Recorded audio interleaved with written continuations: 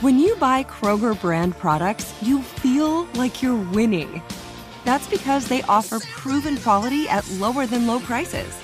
In fact, we guarantee that you and your family will love how Kroger brand products taste, or you get your money back. So next time you're shopping for the family, look for delicious Kroger brand products, because they'll make you all feel like you're winning. Shop now, in-store, or online. Kroger, fresh for everyone. What's up, this your boy Lil Duval, and check out my podcast, Conversations with Unc, on the Black Effect Podcast Network. Each and every Tuesday, Conversations with Unc podcast feature casual and in-depth talk about ebbs and flows of life and the pursuit of happiness. Unlike my work on stage, I tap into a more serious and sensitive side to give life advice and simply offer words of encouragement, yet remind folks to never forget to laugh. Every Tuesday, listen to Conversation with Unc, hosted by Lil Duval on the Black Effect Podcast Network, iHeartRadio app, or wherever you get your podcasts. Presented by AT&T. Connecting changes everything. This episode is brought to you by Navy Federal Credit Union. At Navy Federal, it's been the mission to help the military community for over 90 years. And not just help them, but do everything to make sure they not only grow, but flourish. That's why Navy Federal Credit Union has all kinds of great savings and investment options like share certificates with sky-high rates. So don't hesitate. Start growing your finances today with a variety of savings and investment options. Navy Federal Credit Union. Our members are the mission. Savings products insured by NCUA. Investment products are not insured, not obligations of Navy Federal and may lose value. O-Z-Y. Ozzy. Ozzy Media Productions. John Lennon is dead. Police have a suspect in custody whom they describe only as a local screwball. He is Mark David Chapman, 25, who came to New York a week ago. I left the hotel room, bought a copy of The Catcher in the Rye, signed it to Holden Caulfield from Holden Caulfield. I'm not going to tell you my whole goddamn autobiography or anything. I'll just tell you about this madman stuff that happened to me around last Christmas, just before I got pretty run down and had to come out here and take it easy. That was the holiday season for soldiers, 1944.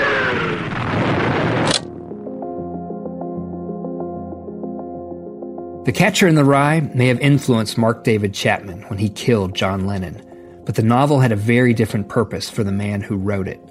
It was a means of survival for J.D. Salinger. On the surface, The Catcher in the Rye is a story about a teenage protagonist, Holden Caulfield, who spends a few days in New York City after getting kicked out of boarding school.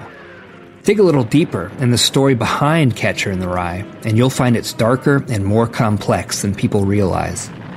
This is the day for which free people long have waited. This is D-Day. Salinger wrote that when he stormed the beach of Normandy on D-Day, he had with him on his person 6 chapters of The Catcher in the Rye. No one else had copies. Ken Slowinski, author of J.D. Salinger, A Life. In other words, if something were to happen to Salinger, Holden Caulfield would die. Salinger would survive, but only after witnessing and enduring unimaginable suffering. Why, Lord, why must I learn to testify when all I want to be is just a catcher in the rye? I'm Sean Braswell, and this is The Thread, a podcast from Ozzy Media where we examine the interlocking lives and events of history. We turn back the clock, one story at a time, to reveal how various strands are woven together to create a historic figure, big idea, or an unthinkable tragedy. This season, we start with the death of rock star John Lennon, and over the course of 5 episodes, actually connect it back to communist leader Vladimir Lenin. Along the way, we meet some of the 20th century's greatest artists and writers. We explore how each of their stories hinge on the past and influence the future. If you are listening for the first time, please go to episode 1 to start our interconnected story from the beginning.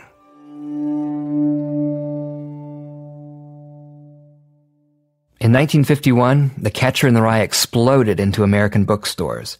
The funny, wry, iconoclastic figure of Holden Caulfield would influence generations of young people. On the 50th anniversary of its publication, Louis Menand wrote in The New Yorker, Salinger is imagined to have given voice to what every adolescent thinks but is too inhibited to say. The whole emotional burden of adolescence is that you don't know why you feel unhappy or angry or out of it. The appeal of The Catcher in the Rye, what makes it addictive, is that it provides you with a reason. It gives content to chemistry. Catcher has now sold more than 65 million copies, and even more than half a century after its publication, it still sells around 250,000 books each year. And while it never reached number one on the bestseller lists at the time of its release, Catcher caught fire, thrusting the lanky, handsome, and dark-haired Salinger, still only 32, into the public spotlight. It was something of a cult novel almost immediately. And the attention of the press, the attention of the media, the attention of fans was something that Salinger could not deal with, and so he retreated. He retreated to some place where he could write in solitude and keep to himself and, for the most part, keep the world at bay. Salinger's withdrawal from society made Holden's fictional protestations against modern life and phonies seem all the more real and catapulted Catcher to even higher levels of popularity. Salinger would go on to publish many stories in the decade or so after Catcher, building worlds of damaged characters and families, including the highly precocious children of the Glass family. But all the while, he retreated, further and further from society, until he decides he's never going to publish again, and he doesn't. He publishes his last story in 1965, but he never stops writing. The mysterious genius crafting unknown masterpieces was just too much for the public to resist. Salinger was stalked by media and fans throughout his time in seclusion. Those who ventured after him in the ensuing decades would encounter wall upon wall around the literary giant, from no trespassing signs to a phalanx of lawyers ready to challenge any unauthorized use of his works or stories. For more than half a century, he declined interviews and shunned photographers. This evening, one of the world's great entertainers and musicians, John Lennon of the Beatles, was shot outside his New York home. Slowinski says it's likely that Lennon's murder at the hands of Mark David Chapman only made Salinger's paranoia worse. I think he had to have been aware that if one crazy fan of mine committed this murder and killed this very famous person, I could be next. Salinger's withdrawal from the world was all the more striking given his tremendous ambition as a young man, his dreams of becoming exactly what he became, a world-famous writer. How could a man turn his back on fame? How could he turn his back on fortune? How could he stop publishing? If you have a talent, are you not obligated to share it with the world? So why did he turn his back on the world just as he was achieving his dreams? Salinger's retreat began well before Lennon's death, and even before Catcher made him famous. It wasn't just to avoid the media or his fans. Like many war veterans, Salinger was retreating from his own past and the devastating trauma of combat. The Second World War is without a doubt, the pivotal event of Salinger's life. Whereas before the war, all he wanted was fame and fortune and recognition. After the war, he's very leery of people. He's very leery of crowds. He's sort of cowering from the world. Salinger didn't write much about World War II, but one of the unpublished short stories he wrote about it, The Magic Foxhole, is mesmerizing. In it, Salinger describes the scene he must have encountered on D-Day. There wasn't nothing on the beach but the dead boys of A and B Company, and some dead sailor boys, and a chaplain that was crawling around, looking for his glasses in the sand. He was the only thing that was moving, and 88 shells were breaking all around him. And there he was, crawling around on his hands and knees, looking for his glasses. He got knocked off. That's what the beach was like when I came in. Salinger was drafted after Pearl Harbor and assigned to the 4th Infantry Division. In January 1944, he left for England, where he joined tens of thousands of American soldiers preparing for the Allied invasion of Europe. When D-Day came, Sergeant Salinger crowded into a landing craft with 30 men and launched with the second wave for Utah Beach, just after 6:30 a.m. on June 6th. Within an hour of landing, his division was moving inland, and from that point on, Salinger found himself in near continuous battle for the next 11 months. All the while, Salinger carried those first 6 chapters of The Catcher in the Rye. And he carried these 6 chapters throughout the war. As if they were a sort of talisman, as if he derived strength from them. For months at a time, Salinger had no breaks, no rest. He did not bathe or change clothes. The 25-year-old's regiment suffered more casualties than any other American regiment in the war, and the young writer witnessed the deaths of countless friends and fellow soldiers. Salinger's division was also one of the first to enter Germany, where he ended up in the middle of the bloodiest fighting of the war, including the infamous Battle of Hürtgen Forest. Hürtgen entailed perhaps the most senseless carnage of the whole war. Historians consider it a big strategic blunder and waste of human life. Men fought from tree line to tree line in the dark forest and froze to death in the bitter cold foxholes they slept in. Most of the soldiers that Salinger served with died. And most of them died not from battle wounds, but from disease, and from the elements, and from frostbite and cold. And he was very nearly one of those numbers. There were more than 3,000 soldiers in Salinger's regiment that went to Hürtgen. Just over 500 survived. Salinger was one of the lucky ones, but his fighting was not over. Next came the Battle of the Bulge, the costliest engagement in U.S. Army history, where over 100,000 American soldiers were killed. More fighting in the forest, more sleeping in frigid conditions. The high tide of this German attack was reached 2 days after Christmas. That was the holiday season for soldiers, 1944. In April 1945, the winter thawed and Salinger's division sighed with relief. It appeared the worst was behind them. Then, they came upon the concentration camps at Dachau. Salinger and his division flung open the gates, and prisoners emerged wearing black and white striped suits and caps, like skeletons in rags. You could live a lifetime, Salinger later told his daughter, and never really get the smell of burning flesh out of your nose. To see that level of depravity, that level of evil in the world, has got to rock you, has got to change you. He used writing throughout the war as a sort of self-therapy, as a way of dealing with the horrors that he was witnessing and what he was going through. It was almost as if he was clinging to writing as if it were normalcy. It was something normal to him in a world that's gone insane. Salinger wrote a handful of unpublished war stories, but he promised himself that he would not write about the war if he escaped alive. It was a vow he kept, but the war still infused his work. Take this well-known line from the final chapter of The Catcher in the Rye. About all I know is, I sort of miss everybody I told about. It's funny. Don't ever tell anybody anything. If you do, you start missing everybody. The angst of Catcher, which would influence millions of readers, including Mark David Chapman, may not have been the words of a troubled young man trying to make his way in the world, so much as a grown man trying to hold his together. Like everything that Salinger wrote after World War II, the war simmers just beneath the surface. World War II might have destroyed part of Salinger, but it made him a writer. There would be no Catcher in the Rye were it not for the Second World War. The character of Holden Caulfield might have matured in the bloody battlefields of Europe, but he was born before the war in a Manhattan hotel room.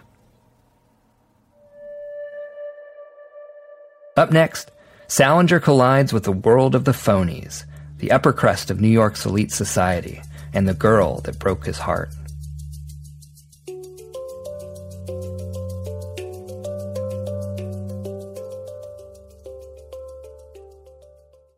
The Thread is brought to you by OzzyFest. OzzyFest brings together incredible music, provocative ideas, laugh-out-loud comedy, and mouth-watering food in New York City's Central Park. Check it out at aussie.com/AussieFest.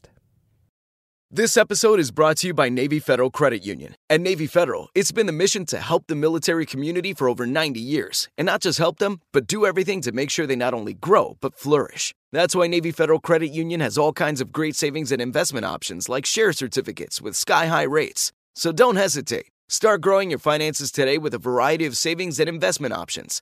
Navy Federal Credit Union. Our members are the mission. Savings products insured by NCUA. Investment products are not insured, not obligations of Navy Federal and may lose value. Had enough of those supplements that leave you feeling nothing? Symbiotica is your solution to great-tasting, all-natural supplements that actually work. Crafted with premium plant-based ingredients, their products have no seed oils, fillers, or artificial nonsense. It's just pure goodness in every pouch. Try them out and actually feel the difference today. Visit Symbiotica.com and use code IHEART for 15% off plus free shipping on your subscription order. Again, that's 15% off plus free shipping on your subscription order. Go to Symbiotica.com. That's Symbiotika.com. Oh, such a clutch pickup, Dave. I know, right? I was worried we'd bring back the same team. Oh, no, I meant those blackout motorized shades. MVP of the room. Blinds.com made it crazy affordable to replace our old blinds. Hard to install? No, it's easy. Even you could do it. Nice. I installed these and then got some for my mom, too. What, you fly across the country to do the install? Nope. Blinds.com can do it all. All she had to do was pick what she wanted. She talked to a design consultant for free and scheduled a professional measure and install. Look at you, a Hall of Fame son. Oh, I just picked the winning team. They're the #1 online retailer of custom window coverings in the world. Oh, Blinds.com is the GOAT. The GOAT. He shoots. He scored. Go to Blinds.com for up to 45% off and a 100% satisfaction guarantee. Go right now for up to 45% off at Blinds.com. Blinds.com. Rules and restrictions may apply. This episode is brought to you by Navy Federal Credit Union. At Navy Federal, it's been the mission to help the military community for over 90 years. And not just help them, but do everything to make sure they not only grow, but flourish. That's why Navy Federal Credit Union has all kinds of great savings and investment options like share certificates with sky-high rates. So don't hesitate. Start growing your finances today with a variety of savings and investment options. Navy Federal Credit Union. Our members are the mission. Savings products insured by NCUA. Investment products are not insured, not obligations of Navy Federal and may lose value. Had enough of those supplements that leave you feeling nothing? Symbiotica is your solution to great-tasting, all-natural supplements that actually work. Crafted with premium plant-based ingredients, their products have no seed oils, fillers, or toxins. Try them out and actually feel the difference today. Visit Symbiotica.com and use code IHEART for 15% off plus free shipping on your subscription order. Again, that's 15% off plus free shipping on your subscription order. Go to Symbiotica.com, Symbiotika.com.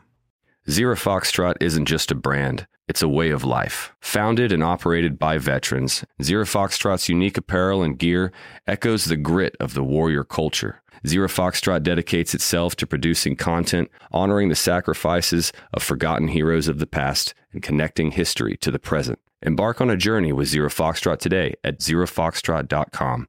It's not merely our products, it's about the ethos that we embody. Rugged, resilient, and timeless. Young Jerry Salinger grew up, like Holden Caulfield, on the Upper East Side, easily the poshest area of Manhattan. He was a snot-nosed kid, plainly put. He had an ego. Even as a child, he had a great ego. He was convinced that he was destined for greatness. He bragged to his friends, even as a teenager, that he would one day write the great American novel. Salinger published his first short story just after his 21st birthday in 1940. He promptly dropped out of Columbia University, convinced that this was the first step in a dazzling writing career. For several months afterwards, he couldn't sell another story. Rejection after rejection piled up. I wondered if I was a has-been at 21, he later said.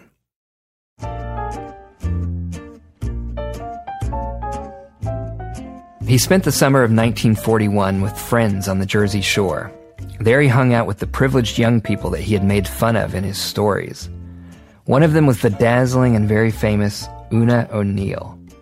Salinger was taken with Una almost immediately. She was literary royalty, the daughter of the Nobel Award-winning playwright Eugene O'Neill. And at 16 years old, Una was captivating. Una was stunning in her beauty. She was absolutely gorgeous. She was vivacious. She was young. She was witty. But on the other hand, there was something frivolous about Una O'Neill. Salinger was crazy about her. Here's how he describes one such love-struck encounter in Catcher. She knocked me out. I mean it. I was half in love with her by the time we sat down. That's the thing about girls.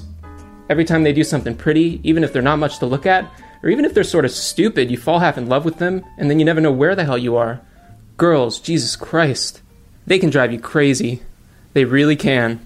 Salinger meets O'Neill, and he's just head over heels, and he's probably walking on clouds when he returns home to New York at the end of the summer.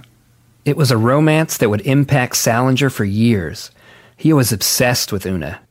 He bragged about her to all his friends and family. Problem was, he had trouble keeping up. His parents were wealthy, but he didn't have an allowance. Now, Salinger is a no one. He's a broke no one, too. And he's dating this famous woman with a very famous father, and the paparazzi are following them around, and here's Jerry next to her, and he's trying to date this woman and take her to these places that he can barely afford. Salinger wasn't the only one in love with Una O'Neill. Many older, more sophisticated, and much wealthier men wanted Una on their arm.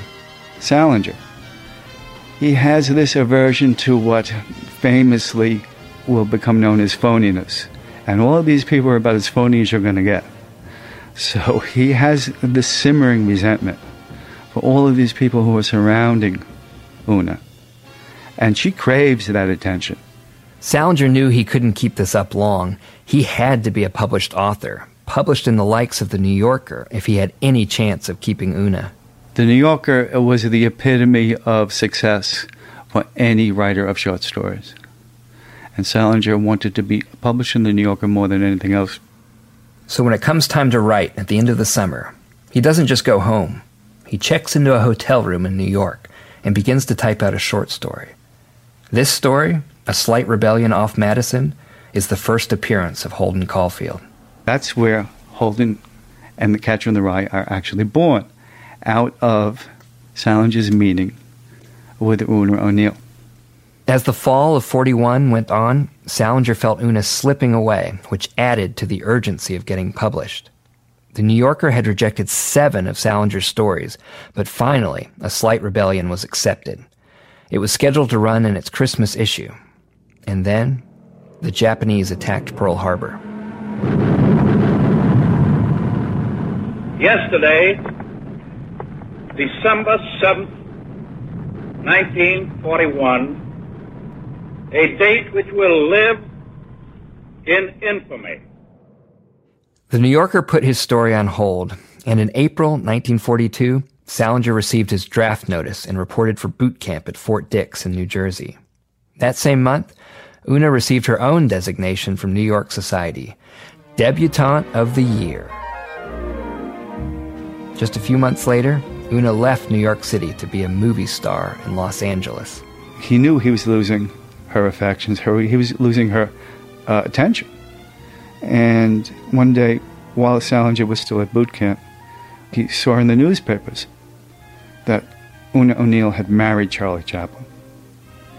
And that's how he found out that the love of his life, at least at that time, had left him. Charlie Chaplin, world-famous movie star and more than 30 years her senior? On June 16th, 1943, the 18-year-old Una wed the 54-year-old Chaplin at a Justice of the Peace. She was his 4th wife. Salinger was crushed. More than anything else, he's humiliated because he has bragged to his family, he has bragged to his friends that Una O'Neill, the famous Una O'Neill, is his girlfriend. A man scorned. It's even worse than a woman scorned. This is Jane Scoville, Una O'Neill biographer. When she married Chaplin, he sent a letter, was an awful letter. And it's this vicious, really vicious satire of how he imagines Una and Charlie Chaplin's wedding night. Complete with illustrations. It was a notorious notorious letter. When lashing out didn't make him feel any better, Salinger took another tack. As he feigns this sort of romantic amnesia. "Oh, I never loved Una," he says. "I've forgotten all about Una." Well, of course, that's not the truth. Because only weeks before, he told a friend, "I would marry Una tomorrow if only she would have me." 1 year after Salinger found out about Una's wedding, he was fighting for his life on the beaches of Normandy. Una was the great romantic tragedy of Salinger's life. She played a huge role in the birth of Holden Caulfield, in Salinger's tirade against the phoniness of New York high society. Without his heartbreak, without his battle fatigue, could Salinger have written The Catcher in the Rye? Without Holden Caulfield to channel, would Mark David Chapman have gone over the edge? In our next episode, we pick up the thread with Una O'Neill Chaplin. She's not nearly as well known as some of the men whose lives she touched, including Truman Capote, Orson Welles, Charlie Chaplin, and of course, J.D. Salinger. Soon you'll hear her whispering in the background of America's greatest masterpieces, from The Catcher in the Rye to Breakfast at Tiffany's. Why, Lord, why must I learn to testify when all I want to be is just a catcher in the rye?